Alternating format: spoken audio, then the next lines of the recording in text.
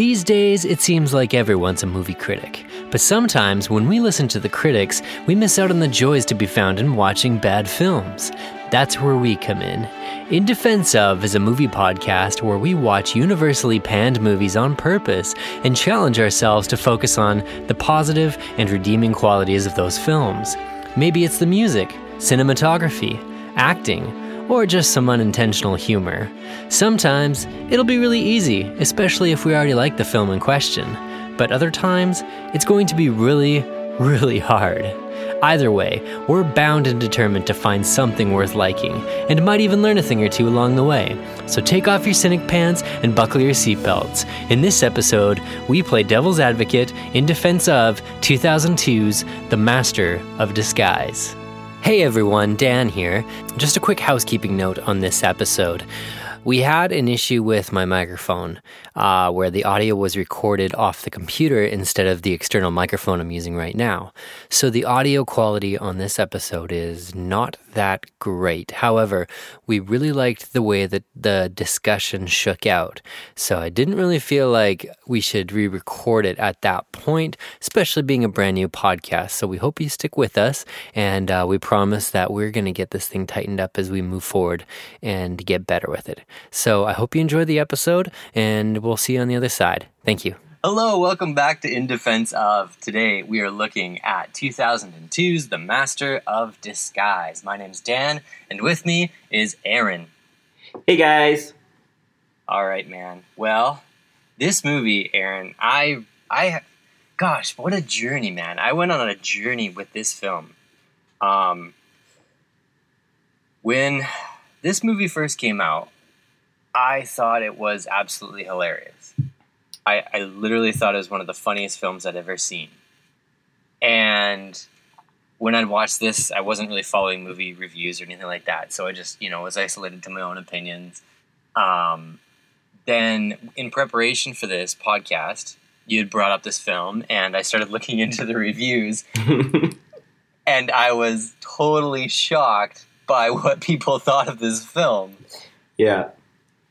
And then I rewatched it in preparation for this episode and really struggled with it. I actually couldn't believe what I was seeing. And I was like, I used to think this was like really, really good. Yeah. So, Aaron, what's your when did you first see this film? Okay, so I remember seeing this movie like years ago when I was a kid with like my childhood friends.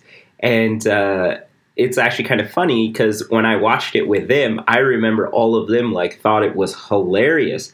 But for some reason, I hated it. And like I just did not like it. It was only until like years later, probably like in my adult age, that I watched it again and thought it was like hilarious. Yeah. And then, just re-watching it again, like, there's some, like, I can't believe that some of the stuff that made it into this movie, but definitely it's like a hilarious movie. Yeah, this is hard for me. I had to dig deep. You probably at this point like this film better than I do. So you're gonna have to kind of pull me along a little bit here as I struggle to kind of uncover the mystery of this. This movie is an anomaly. This movie. The Rotten Tomato score for this film right now, Aaron, is an abysmal 1% critical rating, which means that only 1% of all critics that reviewed it gave it a favorable review, which is like rock bottom as in terms of reviews. And the kind of reviews people wrote about this film were so intense. Oh, they were absolutely destroying it. Like, on a personal level, they were attacking Dana Carvey, and like, this is the kind of film that anyone who didn't like it just absolutely hated it. Yeah. And I was shocked by some of the reviews I read attacking Dana Carvey on a personal level.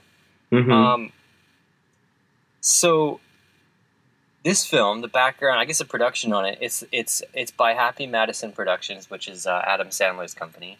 Yeah. And it's the 6th film, I believe, that they did. So they did Deuce Bigalow, Little Nicky, The Animal, Joe Dirt, Mr. Deeds, and then Master of Disguise. Yeah. And that same year, actually, they did 8 Crazy Nights and The Hot Chick.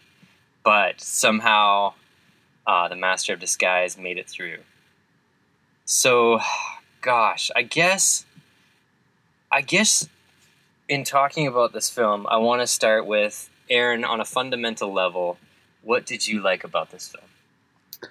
Oh, I'm always a fan of just the sporadicness, the like unpredictableness, and just the craziness and how nothing like lines up. Like I enjoy like watching a movie about chaos, and there, like now this is a different type of chaos because it's just like nothing adds up, nothing makes sense, but it's just made to be like what, like just pick the like lowest fruit, like hanging fruit.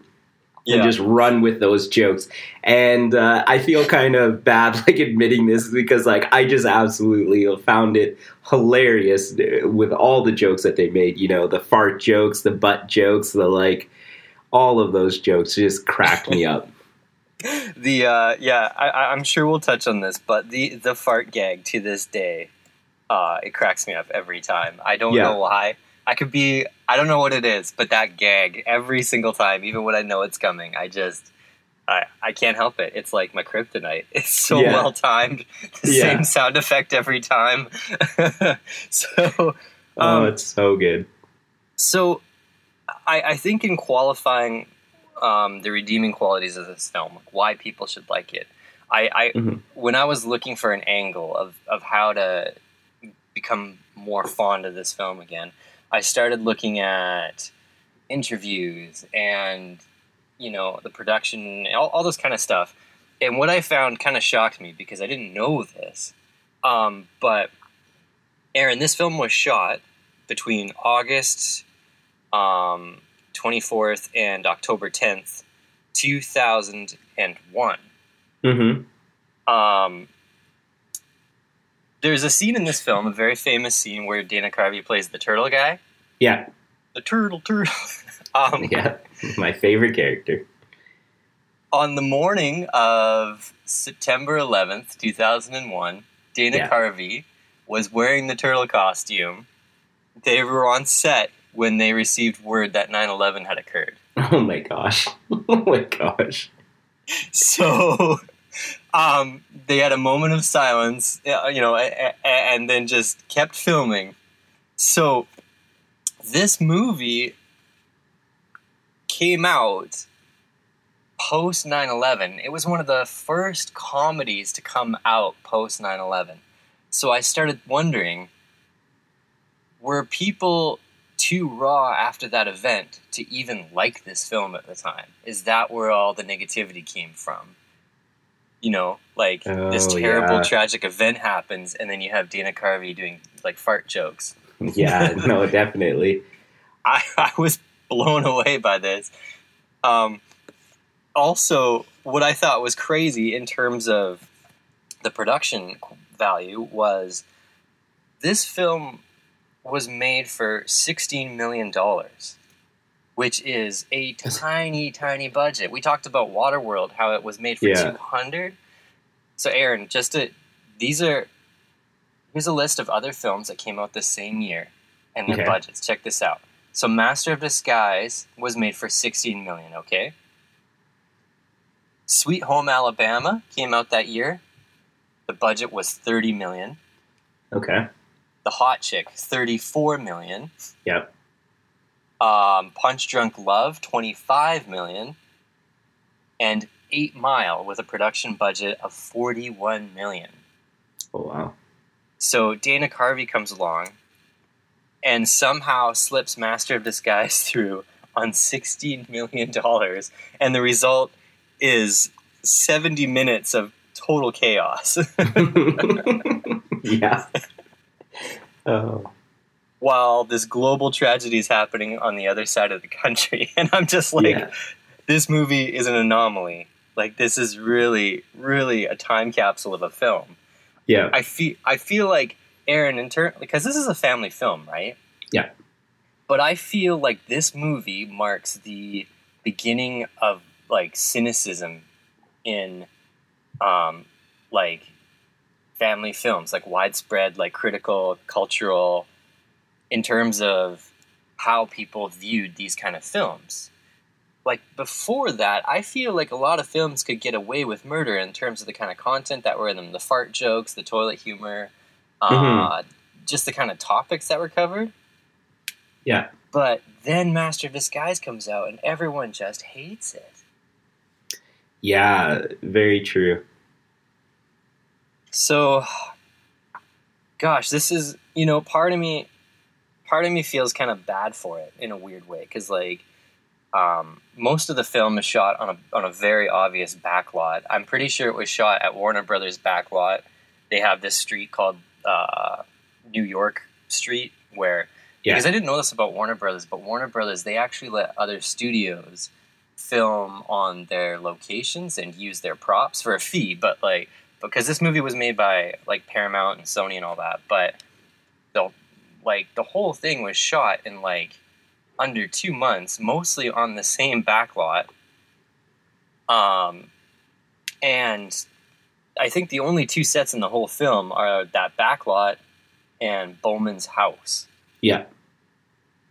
And yet somehow we still got this really funny film out of it. And that's pretty crazy. Yeah. It's a hilarious movie. Now, if I'm going to try to sell this movie to people, I'm going to ask them a few things. Now, I'll ask you these things, Stan. And first of all, do you like butts? Because if you like butts, you're gonna like this movie. Do you like fart jokes? Do you like voices? Do you like children falling over? Because if you like all of those things, you're gonna love this movie. This is like Instagram the movie.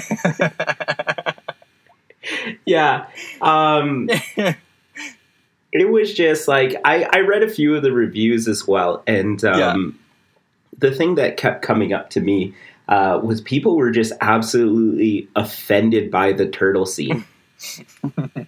And it's like it makes no sense to me because there's so much like other stuff that you should be offended about in this movie that goes on, but for some reason everyone seems to focus on that turtle scene specifically.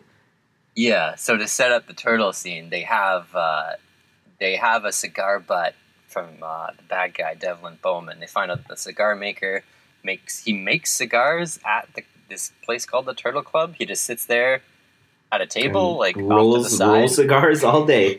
Yeah, rolls cigars all day, I guess.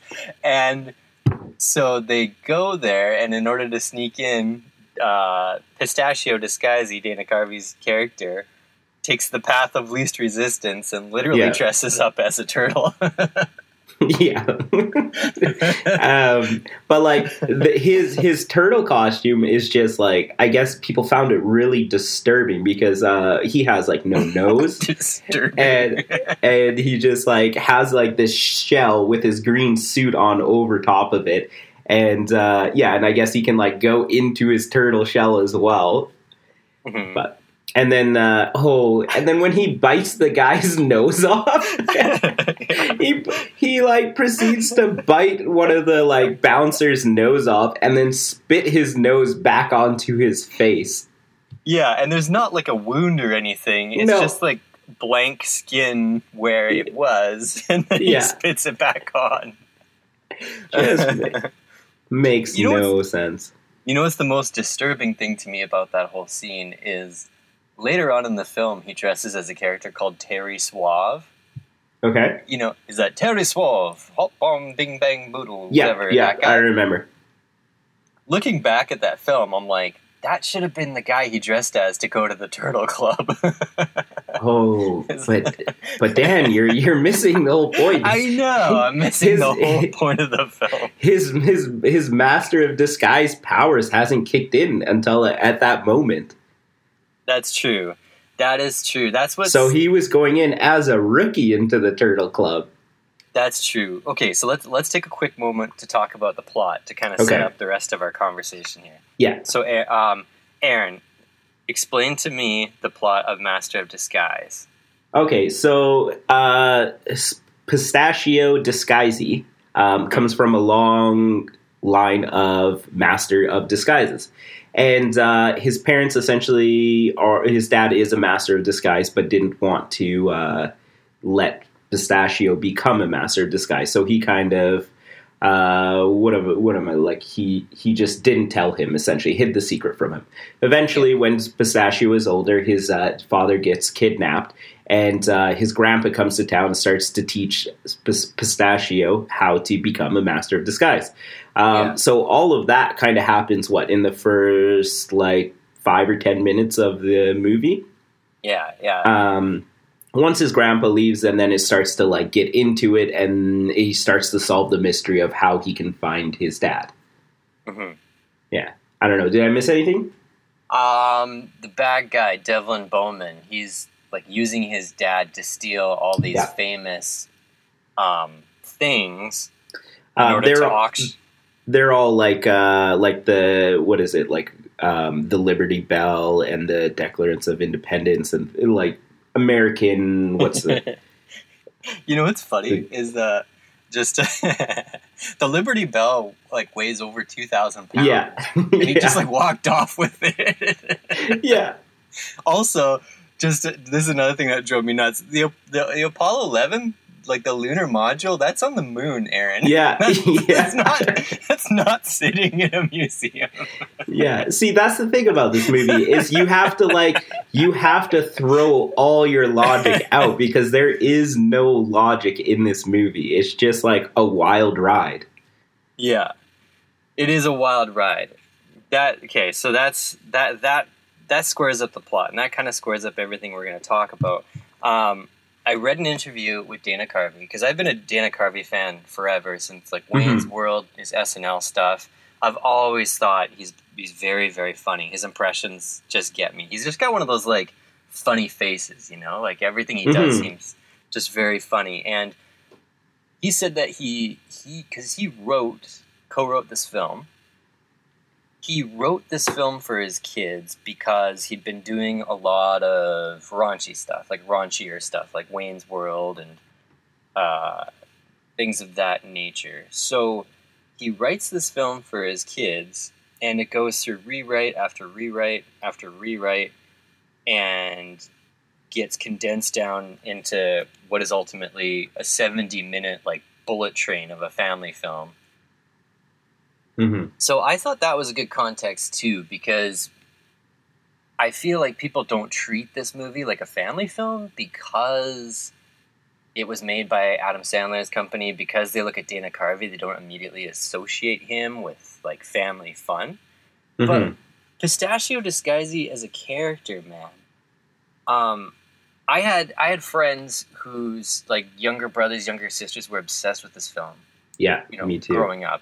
They'd watch it all the time. You'd go over to someone's house and it was always on.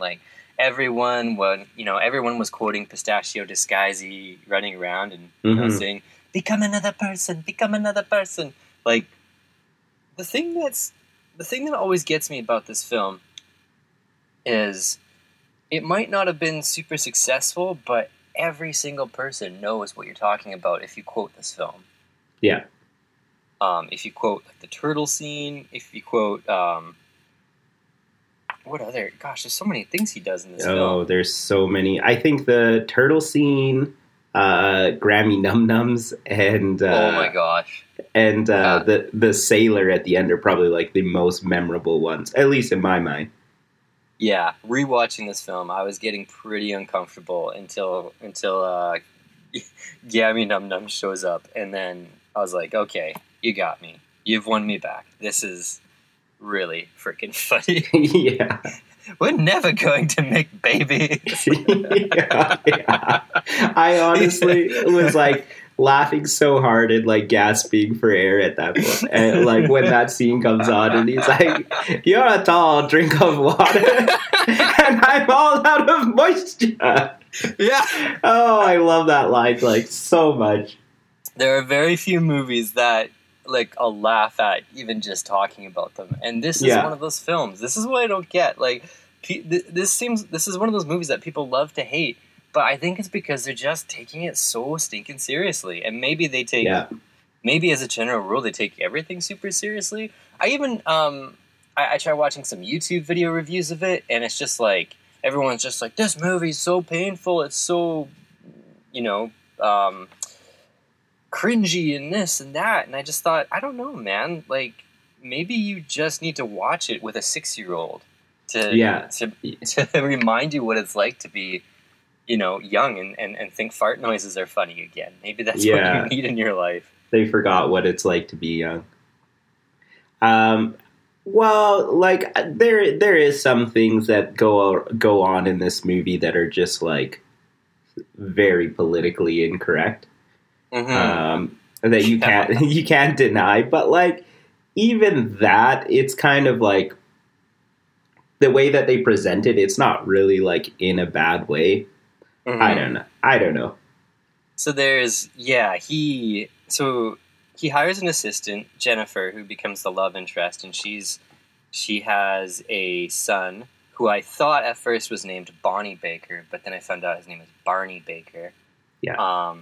Who who is struggling to learn how to skateboard and has some of the worst falls I've ever seen a kid take on film.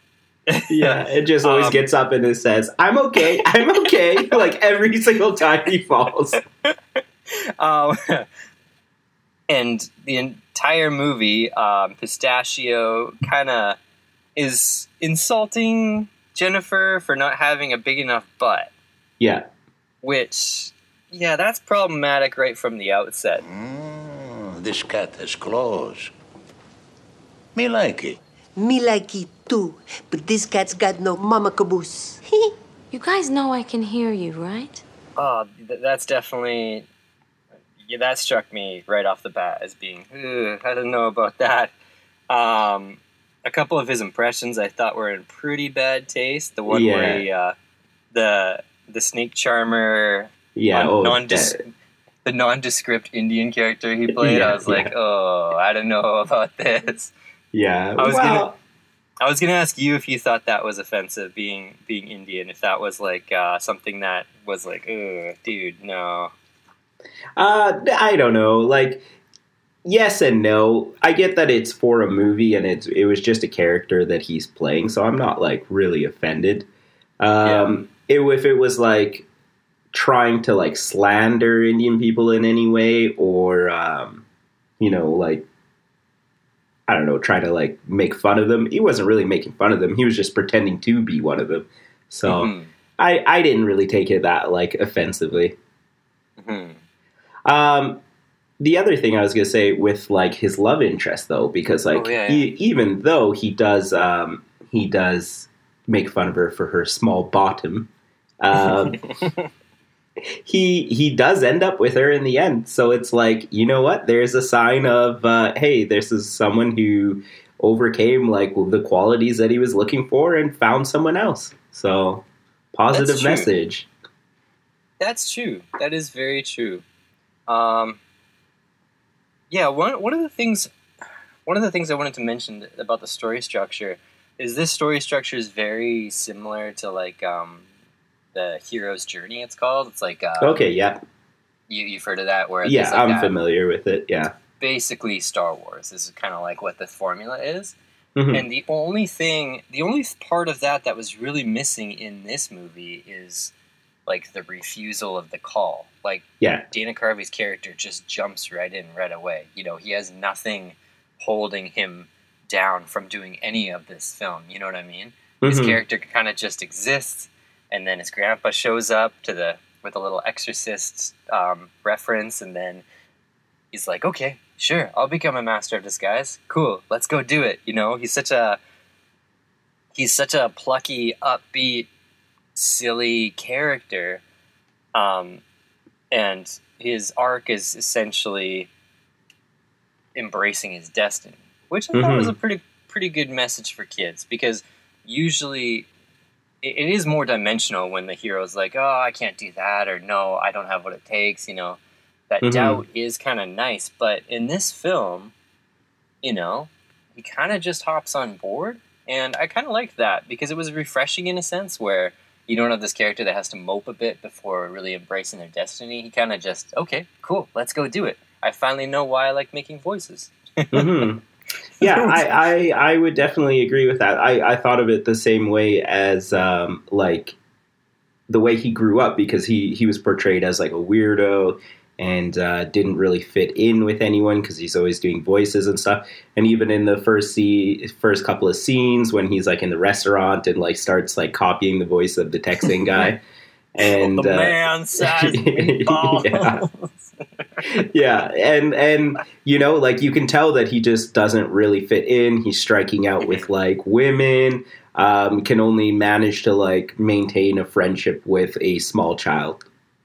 And so the way I thought of it was that like once he gets offered with the position to become like a full-fledged master of disguise, his destiny kind of like aligns, and exactly what you said, like he understands why he does all this stuff, and there's no reason for him to deny it because like he has a way out, and like he has a way to like finally just become a normal person.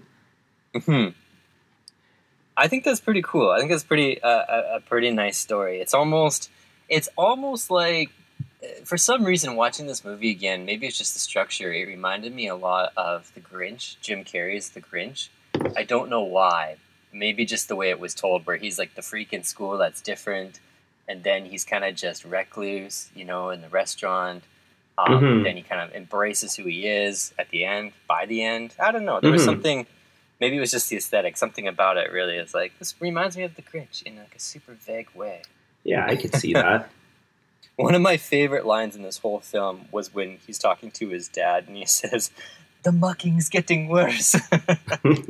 When is that? I don't remember that. It's after he insults the Texan, and his dad, who's played by Josh Brolin's dad, Yeah. he pulls him aside, and he's just like, "Oh, the mucking's getting worse," as if it's like a disease or like something he can't control. Yeah, I know what you're talking about. Something about that was just so funny to me. I just thought, like, oh man, like, imagine any other quirky character thing like that, you know, and put it in that sentence, you know, like, oh my gosh. It's funny that in real life, Josh Brolin is this guy's son. That's actually hilarious. I had no idea. But on film, it's Pistachio Disguisey. His dad is a good looking guy. Like if I look like that when I'm older or somewhere close to that, I'd be happy with that. Yeah, he's definitely got like James Brolin, that's his name. He's got a Burt Reynolds thing going on. He's a cool guy. Yeah. So, gosh. So we've covered the production. We've covered when this movie came out. We've covered the plot. Now, the other character I wanted to talk about before we jump into some of the impressions and stuff was the bad guy, Devlin Bowman. Okay, Devlin Bowman. So, Devlin Bowman's played by Brent Spiner, who's best known for playing Data on Star Trek Next Generation. He also plays that Dr. Oaken in Independence Day. And, okay. If he's done anything besides that, I do not know about it. I don't think. But his character, who has like ridiculously blue eyes, is essentially... He's a pretty one-dimensional character, and he's trying to amass all of these famous things in order to sell them on a black market eBay, right? And there's this ongoing gag in the film where if he laughs for too long of a period of time, he lets out a fart. Now, saying that isn't nearly as funny as watching it happen, but it pretty much is a gag that carries on through the entire film. Yeah, every single time, like that is one of the things that I remember the most clearly about this movie is him always farting, and like with it coming up. Like I knew it was coming up every single time, and I still laughed. Mm-hmm. It just He sure does get around in a hurry, stealing all these artifacts. It's pretty crazy what he accomplishes, because I'm not sure. I was trying to figure it out. Like, I know this is a kid's film, but I was trying to figure out how many days elapsed between, like, Pistachio. His mom and dad get kidnapped. His mom thinks that she's making dinner for like 3 or 4 days straight. Yeah. And in this space of time, Devlin Bowman's managed to collect all at once some of the most famous famous things in the entire country. And so I didn't really get a sense of time or place or space. But if you have a theory about that, I'm all ears. Oh, I have no idea. Honestly, I was just like, yeah, it's got to be right around 2 weeks. Mm-hmm. Yeah, That's what it feels. Right. feels like what the pacing of this movie, or like the order of events that happen. Mm-hmm. 2 weeks sounds about right. One of the other things that I was reading on online about the movie that people were really upset about. I don't know if you remember this, but it's when him and his grandpa are walking, and they're eating the ice cream, and then they see like a girl with like a big bottom, and then they like stop and like they're like looking at it and admiring it and stuff, and then they like turn around and it's a dude like walking a dog, and they like freak out. And I don't know why, but like so many people were offended at that scene too. Then they put their ice cream cones into their mouths really fast. Like, yeah, I don't know. That's I feel like that. I want to say, like, I can imagine Adam Sandler having something to do with some of those kind of tonal shifts. Yeah. I don't know. It's such a weird thing to be offended about, because it is kind of a funny gag. Like, I'm not saying that that's what anyone should do in public, but it was kind of a funny egg on their face thing, you know? We've all been there where we've been checking out someone and then they turn around and it's a dude. It's a real life problem. We should be raising awareness about this issue. Yeah, definitely. Not condemning it. Yeah. Man, it's funny that you say that you feel like Adam Sandler had a lot to do with these scenes, because that's once I learned that this was that was produced from like the Happy Madison like what is it called? Production? No. Yeah. Yeah, okay, Productions. I really realized that Adam Sandler must have had like his hand in a lot of these things, of just like the randomness that goes on. Yeah, I think so.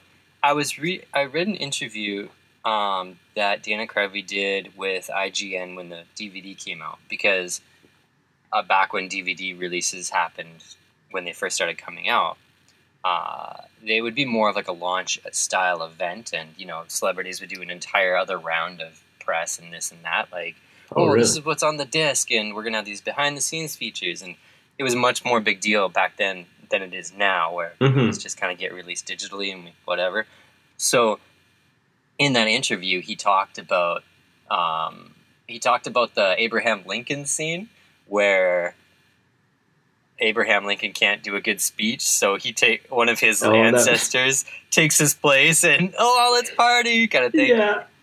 And when asked about anything. Yeah, he basically said, that was probably one of Adam Sandler's cronies that came up with that one on the fly. Oh, really? Wow.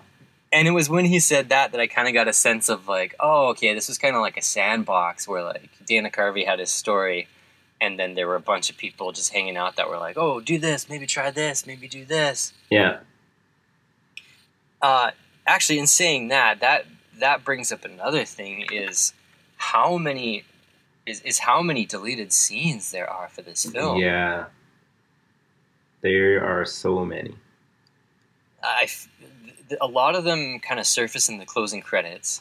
Yeah. But I remember when we brought this DVD home, Aaron, I thought this movie was so funny that I watched every extended and deleted scene on that disc like multiple times. I just thought they were so funny. There's this there's this character that didn't make the cut in the film, but they end up at like a toy shop or a toy convention, and he plays like this big plump character with like rosy cheeks who keeps like throwing a yo-yo at Bowman or something. And I wish I'd seen that scene. There were these entirely different sequences that got chopped. There was one where he dresses as Captain America and punches Bowman in the face at like the end of the film, and that got cut. Whoa, cool. It's all in a day's work for Capitan America. What's with the Italian accent, Capitan America? Well, you see, America is a big pot of melting people. Nice shield. You want to hold it? Now, you'll excuse me. Oh, please, don't slap me. You're my daddy. If you insist. Wow,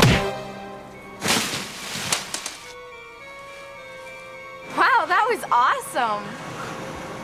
And remember, kids, always stay in school. We will. Okay. Bye. Bye. He's pretty cool. You hit him with the claws of fist. He didn't deserve his dignity, Pop. It's just like, it was as if they just started the camera rolling, put Dana Carvey in a costume, and just like filmed. Yeah. And then we're like, oh, we'll figure it out later. Let's just like get all the gags in, and we'll cut it all together and make sense of it later. Yeah. I definitely feel the same way about that. That's really what how the movie seems to be filmed. And I feel like they should make more movies like this. Just that that loose improvisational, yeah, but I understand that like if you're investing millions of dollars into a movie, like you don't want to make something that's going to flop, and a movie of this style has like huge potential of flopping, right? Yeah, it's just, I mean, it's true. I don't think the studio had much confidence in it, and it's weird because of the backlash of this film, Dana Carvey didn't really star in a leading role after this. No, I was looking into that too. Yeah, like he does voiceover stuff and like bit parts, but this, as far as leading roles go, this really set him back, I think. Mm-hmm. And that's a bummer because I think he, like, I've even watched his Netflix comedy special. Like, he's still a super funny guy, and his political impressions are so funny. Yeah. Did you see, like, apparently there was a Wayne's World thing with him and Mike Myers at the Oscars? Yeah. Yeah, that was pretty funny. It was pretty brief, but it was cute. I didn't get a chance to watch it, but they were just introducing Bohemian Rhapsody, and yeah, it was a really cute nod. That's really cool, actually. Oh, that brings me to a point I wanted to mention. There's this meta moment that happens in this movie at the beginning of the film. When we first get introduced to Barney Baker. Yeah. When he falls down, the first impression that Dana Carvey does is Shrek and the donkey. Yeah.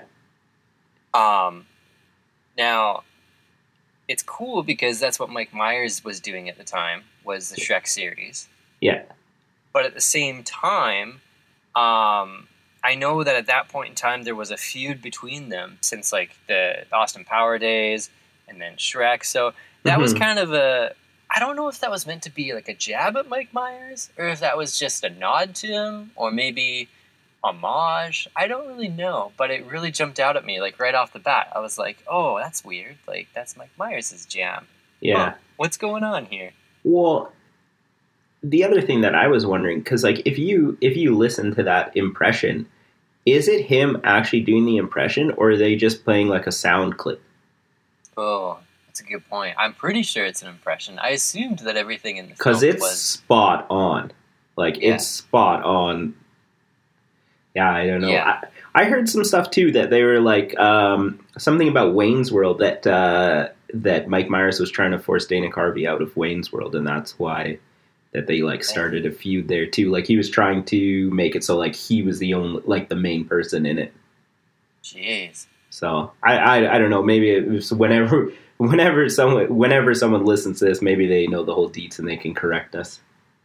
Yeah, that's so unfortunate that two guys like that would have beef, because we missed out on probably a lot of good projects that they could have done because of it.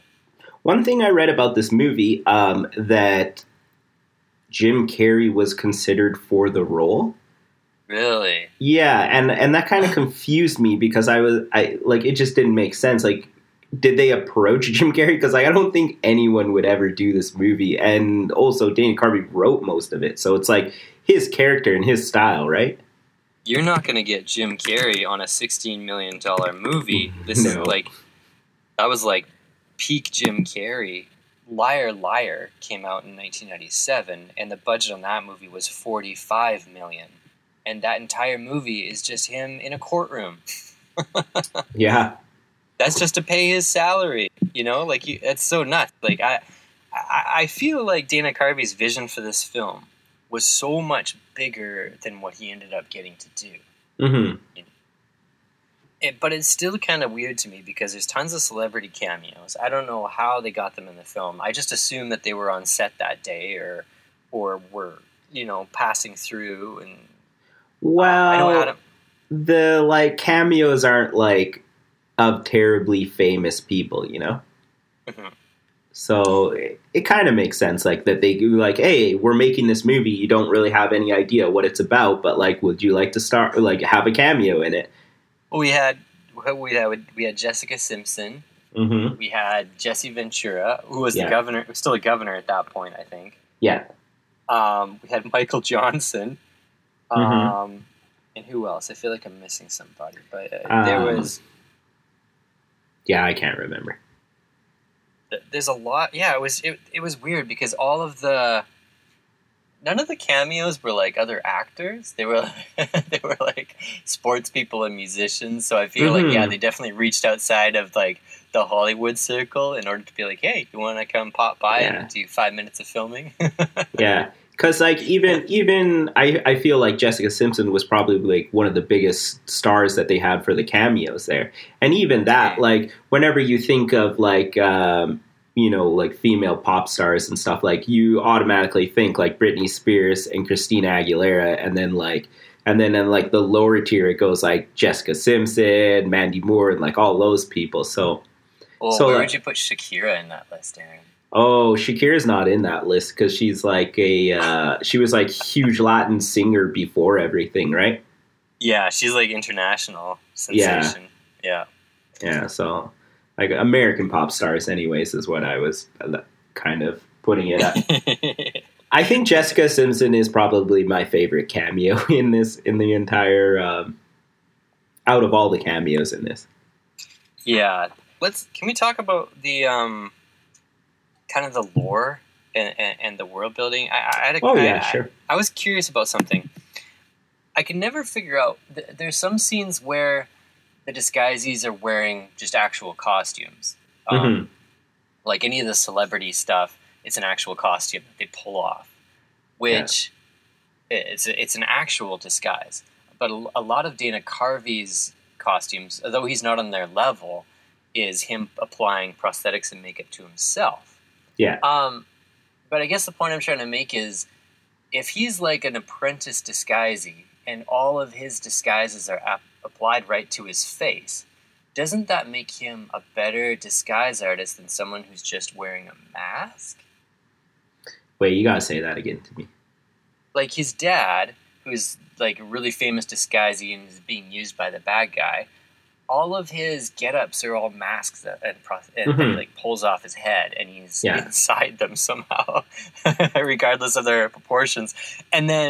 But all of Dana Carvey's disguises are prosthetics applied to his own face. They're not masks and stuff that he puts on, because this movie would look a lot different if it was just a bunch of celebrity cameos with Dana Carvey pulling them off every once in a while. And I thought, well, doesn't that make him a better disguise artist than the guy who's just putting on the bodysuit and the mask? Mm-hmm. And then to further confuse things, at the very end, when Pistachio's dad's with him on the lunar module and he's in the Devlin Bowman disguise, which they show is a mask that's being glued to his face. Yeah. He uses what they call the Energico, which is like the force of the disguises. Oh yeah. He uses that because Pistachio says something about. Oh no, his grandpa says, "Oh, the dark side of Energico has taken him over," or something, and then Pistachio's like, "Oh, it's like a Star Wars," and then his dad like shakes off the Bowman mask, like shakes it from his being. You know what I mean? Like he doesn't pull it off; he shakes it off like he's a shapeshifter. Yeah. So, not to read too much into this film, because that's not what we want to do, but, Aaron, can you explain to me what the heck is going on with the world building of these disguises? Oh, I can explain that last scene to you. So, the way I understood it is that Devlin Bowman was, like, using some sort of laser to change his face at the end, and that's, like, when you see the laser, or, like... otherwise, I just assumed it would be like a mask that he would like put on. Right. And so at the end scene, Devlin was like using lasers, whatever technology, it's very vague, to like actually change the structure of his face without like using a mask. So it'd be like an identical copy that they would find. And they wouldn't be able to like pull the mask off. Gotcha. Yeah, because he was trying to frame him for his death. So he uses Energico to basically shake off that lasered mask. Yeah, like the permanent laser mask. He uses the Energico to get rid of it. Jeez. So interesting. There's so much depth. like little subtle depth in this movie. There is, because the mechanics, I swear, this is the most in-depth that anyone has ever talked about this movie in the history of this movie coming out. Yeah. But, so... there's the Energico, which is basically the force that they use to tap into these different people. And then there's the mantra that they have to say to become another person. Mm-hmm. But there's also the prosthetics and the makeup that that Pistachio has to learn how to do and get better at. There's this whole training montage of him, pulling air on a fat suit, or he's putting on makeup in a certain amount of time. His grandpa's timing him and punishing him by slapping him when he doesn't get it right. So it seems to me that the way his grandpa explains the mantra in Energico is it transforms your voice and it transforms your mannerisms and basically your whole mind. But you're still kind of in the driver's seat where you can choose to step out of it. You can still kind of control it. The lines become kind of blurred. It's sort of interesting. Like Pistachio Disguise, he's almost like, he's almost addicted to it in a weird spastic kind of way. Like even the amount of times he changes to different characters. Mm-hmm. One of my favorite scenes, which just always shocks me when it happens because it's just such a funny, bizarre thing to see, is when he crawls up out of that cherry pie. Yeah. And he's in the cherry pie suit. Yeah. And I was I like that one. And I was like, holy gosh, like how long did it take to make this cherry pie suit? And so that suit obviously didn't require any sort of mantra or Energico. It was just a really good suit that he somehow, at one point or time or another, like he put that suit together. Mm-hmm. I get like we're led to believe that he constructed this suit. Then, like 5 minutes later, he's sitting in a boat and he's doing the character from Jaws, which is like an amazing impression. I'm trying to figure out the mechanics of exactly what Energico is in terms of the mythos. You know what I mean? Yeah. Maybe, you know what I would argue? I would argue that he's not a master of disguise yet, and so that's the reason why he's like applying things, and it's more of like him playing a character than like a guest cameo. And maybe that's why his dad, who is a master of disguise, is able to go into like the body of a famous celebrity. Okay. Yep. That's how that. Yeah, that's how I would argue it. I buy that. That's actually really, really good. That's really good. That actually makes sense of pretty much everything I was thinking while watching this. Because Yeah. I started looking at, on a literal level, if I'm an adult watching this film, I started looking at the disguises as almost like mutants, almost like Mystique from X-Men, where they can basically contort their body to fit into these costumes and do what they do. But that makes total sense. That's why so many of his disguises... See, I'm thinking about it backwards. Yeah. But, yeah, okay. I buy that. Interesting fact about this movie is George R.R. Martin, like the creator of Game of Thrones, was heavily inspired to create the Faceless Men in the series. Actually, that's all false.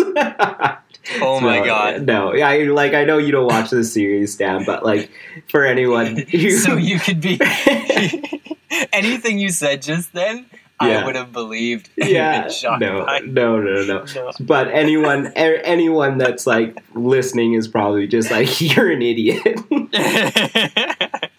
But like, I wish you did watch it so you could you would understand what I'm referencing, because there's like a religion or a cult that like one of the main characters becomes a part of. And the disguises. Yeah, and so they like take faces of people and like go into other people's bodies and like completely like disguise themselves as those people. So, oh man, very, very similar. That's creepy. So they're the disguises then. Yeah. They have Energico. That's their religion, is in Game. The Faceless Men worship the god of Energico. Oh my gosh. So oh man. So I feel like we've defended the production of this film. We've defended the world and the mechanics of it. We've defended some of the characters. One of the other things I really liked about this film, which I think is worth another look, is the just the sheer production of it. Mm-hmm. The set design. I don't know if they were using like pre-made sets, like based on the budget of this film. I was wondering if things were being repurposed, but the production design, like his dad's nest space in the attic, is super cool. Mm-hmm. And that set is really elaborate. Like if you look in the background, it looks like something out of Harry Potter. Yeah, it's like Dumbledore's office or something. There's just stuff everywhere. That's where the budget went. That's where like the entire budget went. The production design, even at Bowman's house, there's this big elaborate party. There's all these extras floating around. And I think something to give a second thought to, definitely while watching this film, would be the production design.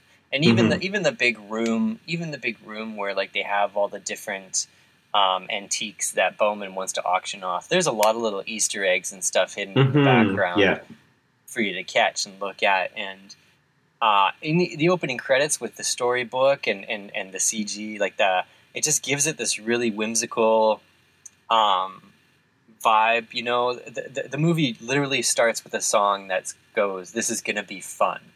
Yeah, you know, right out of the gate, they're trying to set a tone of like, okay, this is gonna be fun. It's gonna be a fairy tale. It's gonna have mythical quality to it, and then you're taken into this bizarre world where everything's kind of mystical. You know.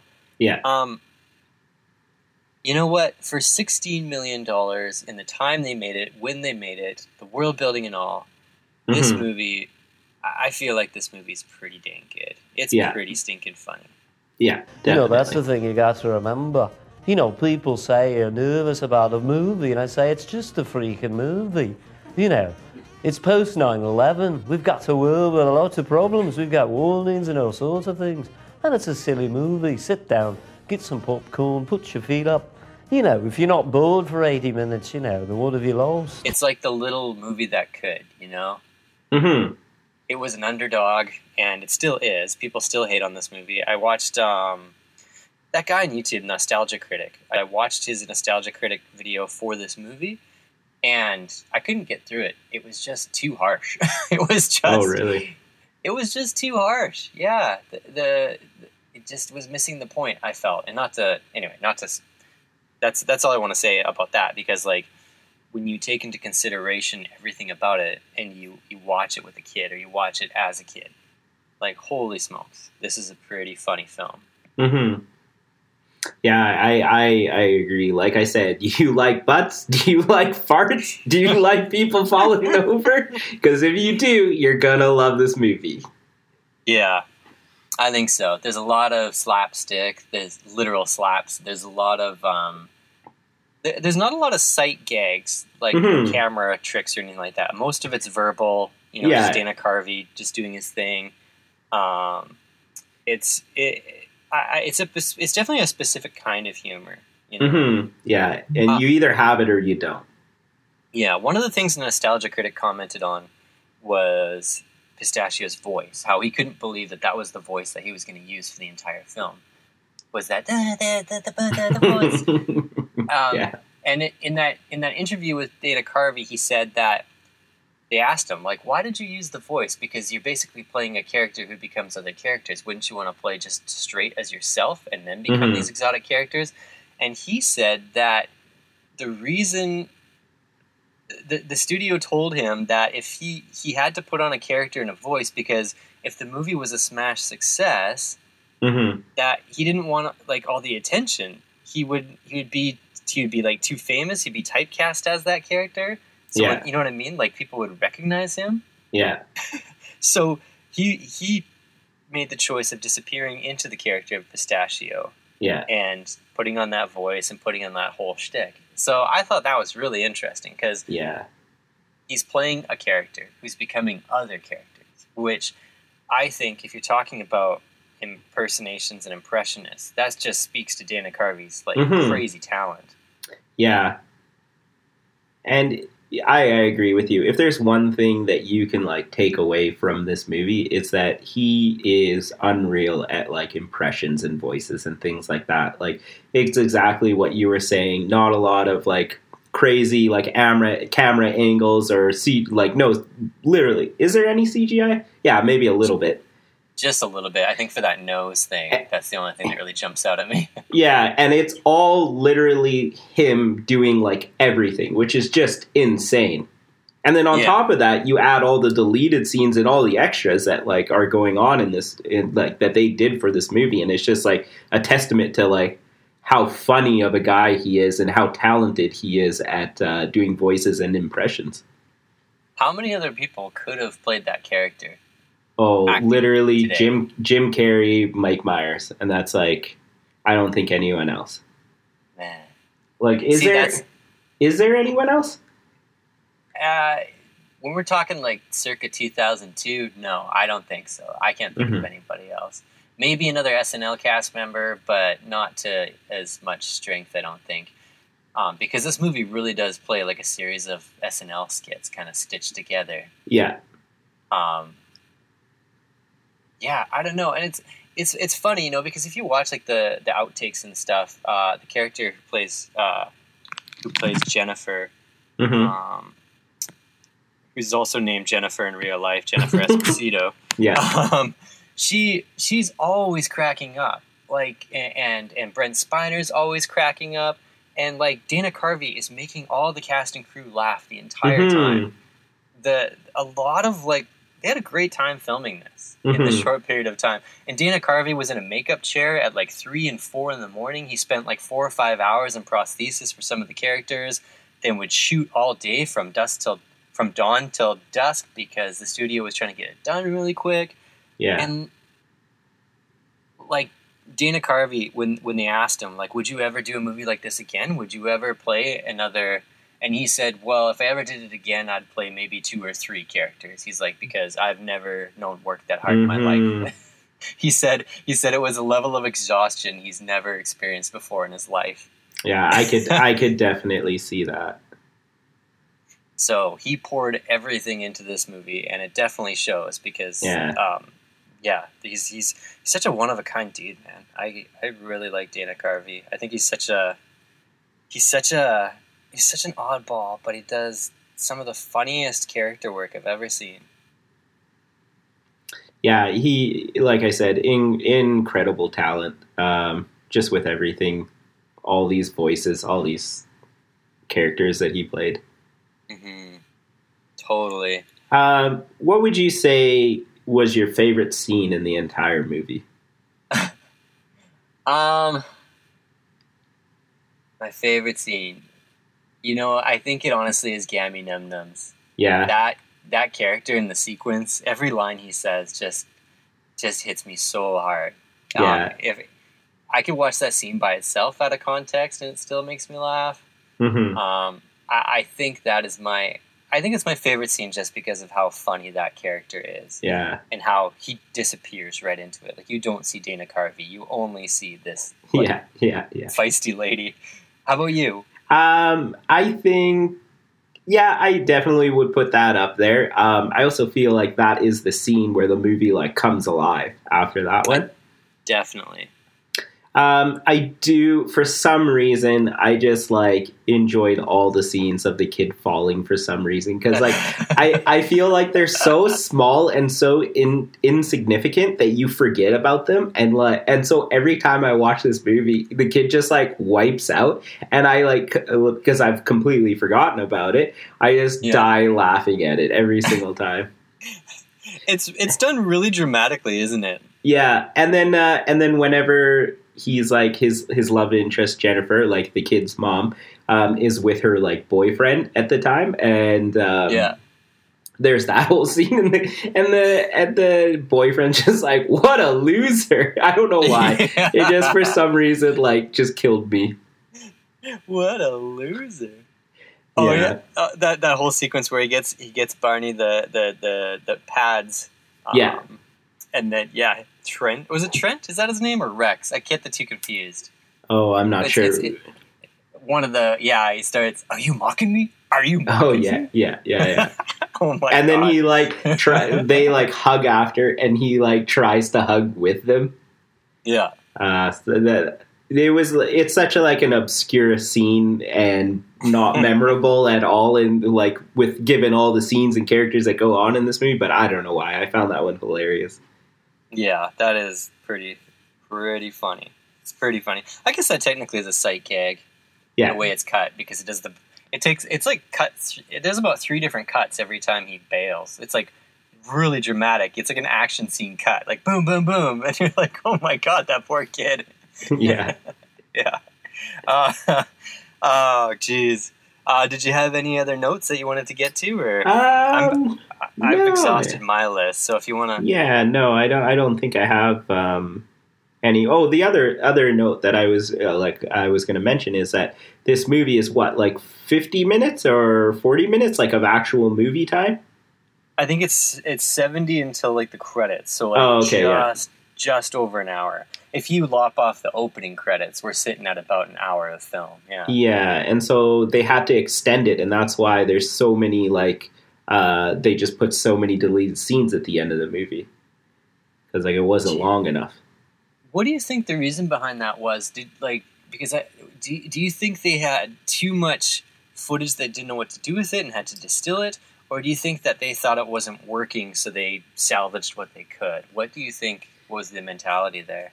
I have no idea, because this type of movie just seems like anything goes, right? And so it makes no sense. Like this movie is already chaotic from the beginning, so why couldn't you just include those scenes in it? Right. Yeah, I don't know. What do you think? I think the studio panicked with how much footage they had, and they just condensed it down. Maybe they thought it wasn't going to work or something. I don't. Yeah. I think their mentality was more of a salvage operation, which is kind of unfortunate because, again, like Waterworld, there's probably a 4-hour cut of this film somewhere. Yeah, I would love to watch that. Some insane because I know I watched an extended version of that scene where he's doing his Al Pacino character, and that scene runs like. I think that scene runs like 5 to 10 minutes long in the extended edition, and all he's doing is talking to that host about the dining wiener and the little nuts. Yeah. Oh man. Which still cracks me up when he says that for some reason. he does this whole extended thing about how he doesn't have Neapolitan ice cream. He basically just goes through a bunch of different foods. You got some tomato soup with a little, what you call it, croutons floating on top of the tomatoes? No. You don't got that. You got some ice cream, huh? You got some Neapolitan ice cream, you know, you got the vanilla, chocolate, strawberry, you go through the vanilla, oh, delicious. Oh, suddenly chocolate. Oh, you're going through. Oh, my goodness, there's a strawberry. You don't got that. One of the greatest things ever invented. You don't got it. To this day, if I'm at like a party of any sort and there's food there and there's tiny wieners, I will still quote this movie and say, "You want a tiny wiener and little nuts?" This is something man. that's something I was thinking of too. I was okay, Aaron. If you take this is interesting. This movie, I think we make a strong case for this movie deserving cult classic status because, and the reason why, besides all the other stuff we've talked about, is take a movie like Avatar, which is like one of the. I think it's still like biggest successes of all time. Yeah, like, number one grossing movie. Yeah. But Aaron, give me one quote from Avatar. Oh, Dunamakdu kill the humans. I don't actually know. Okay. I don't know if that's from. Give me 2 quotes from Avatar. You're like a baby. Those are okay.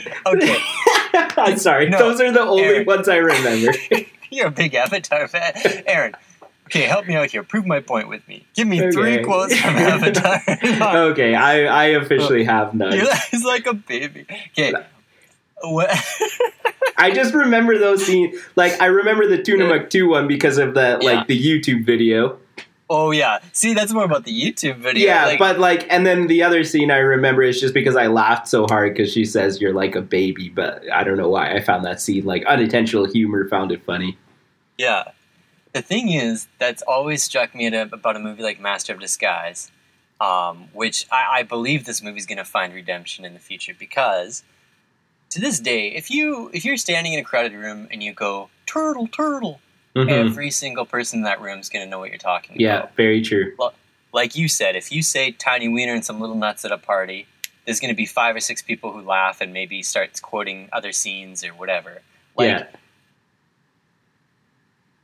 This movie does not deserve 1%, is what I'm saying, because everyone knows this film and everyone has some regard for the film, whether it's the quotes, the characters, everyone knows this film. It has a lot of cultural relevance as far as cinema goes. Just based on the time it was released, just based on these quotes, I don't know. I guess my closing argument would be that, we're gonna see Master of Disguise hit cult classic status. Mm-hmm. Yeah, I agree. I definitely think it deserves cult status. Yeah. Yeah. This is gonna be I won't say that it's gonna be on level with something like The Room or anything like that, but I definitely think that I think it'll get its fair shake. Yeah. Dana Carvey's still working. He's still doing stand-up and still doing voiceovers and stuff. So who knows? Maybe we'll get a Master of Disguise 2. Where he hands down the torch to his younger son or something. Yeah. To the kid's name. What's the kid? I guess Barney. I don't know. But definitely deserves cult status. It's frustrating because this movie could work. Yeah. With a bigger budget, a little bit tighter writing, a few more fart jokes. A few more fart jokes. No. There's a version of this movie that exists in my mind that I feel like could smash, but until then, man, I feel like the Master of Disguise can be redeemed. Yeah, definitely. Just take it for face value and realize that Dana Carvey is a truly talented person, and you'll love the movie. it's a family film. Mm-hmm. Like, stop being, relax, Yeah. take the edge off the day. I'm going to watch this with my nephews now and see if they enjoy it as much as I did, or if they hate it. That'd be a good test. That's like the litmus test, is get like your nieces or nephews over, play the film, and watch them light up. And then for the next 2 weeks, endure them quoting Pistachio and talking like Pistachio. Yeah. And that will tell you all you need to know about this film. Yeah. I'm excited to do that now. When once you do it, we'll mention it in one of our follow-up episodes. Yeah, okay. Well, I hope if you listen to this and you hated The Master of Disguise, I hope we've given you a little more to think about. Mm-hmm. Even just the context, I feel like is important. If you already liked it, I hope you just value it more. And Mm-hmm. we use Rotten Tomatoes as our. We're going to be using that, I think, as our barometer because most people know about it. But it's important, based on just the premise of the show. It's important to make up your own mind about films and to try not to watch things when you're not in the mood for it, because that changes things too. Yeah. Definitely. Well, Aaron, I think that's all I got to say about The Master of Disguise. Yeah, great movie. Watch it. Tell us what you think. All right. Well, that'll do it. Thanks so much for joining us, guys. We'll see you in the next one. Bye.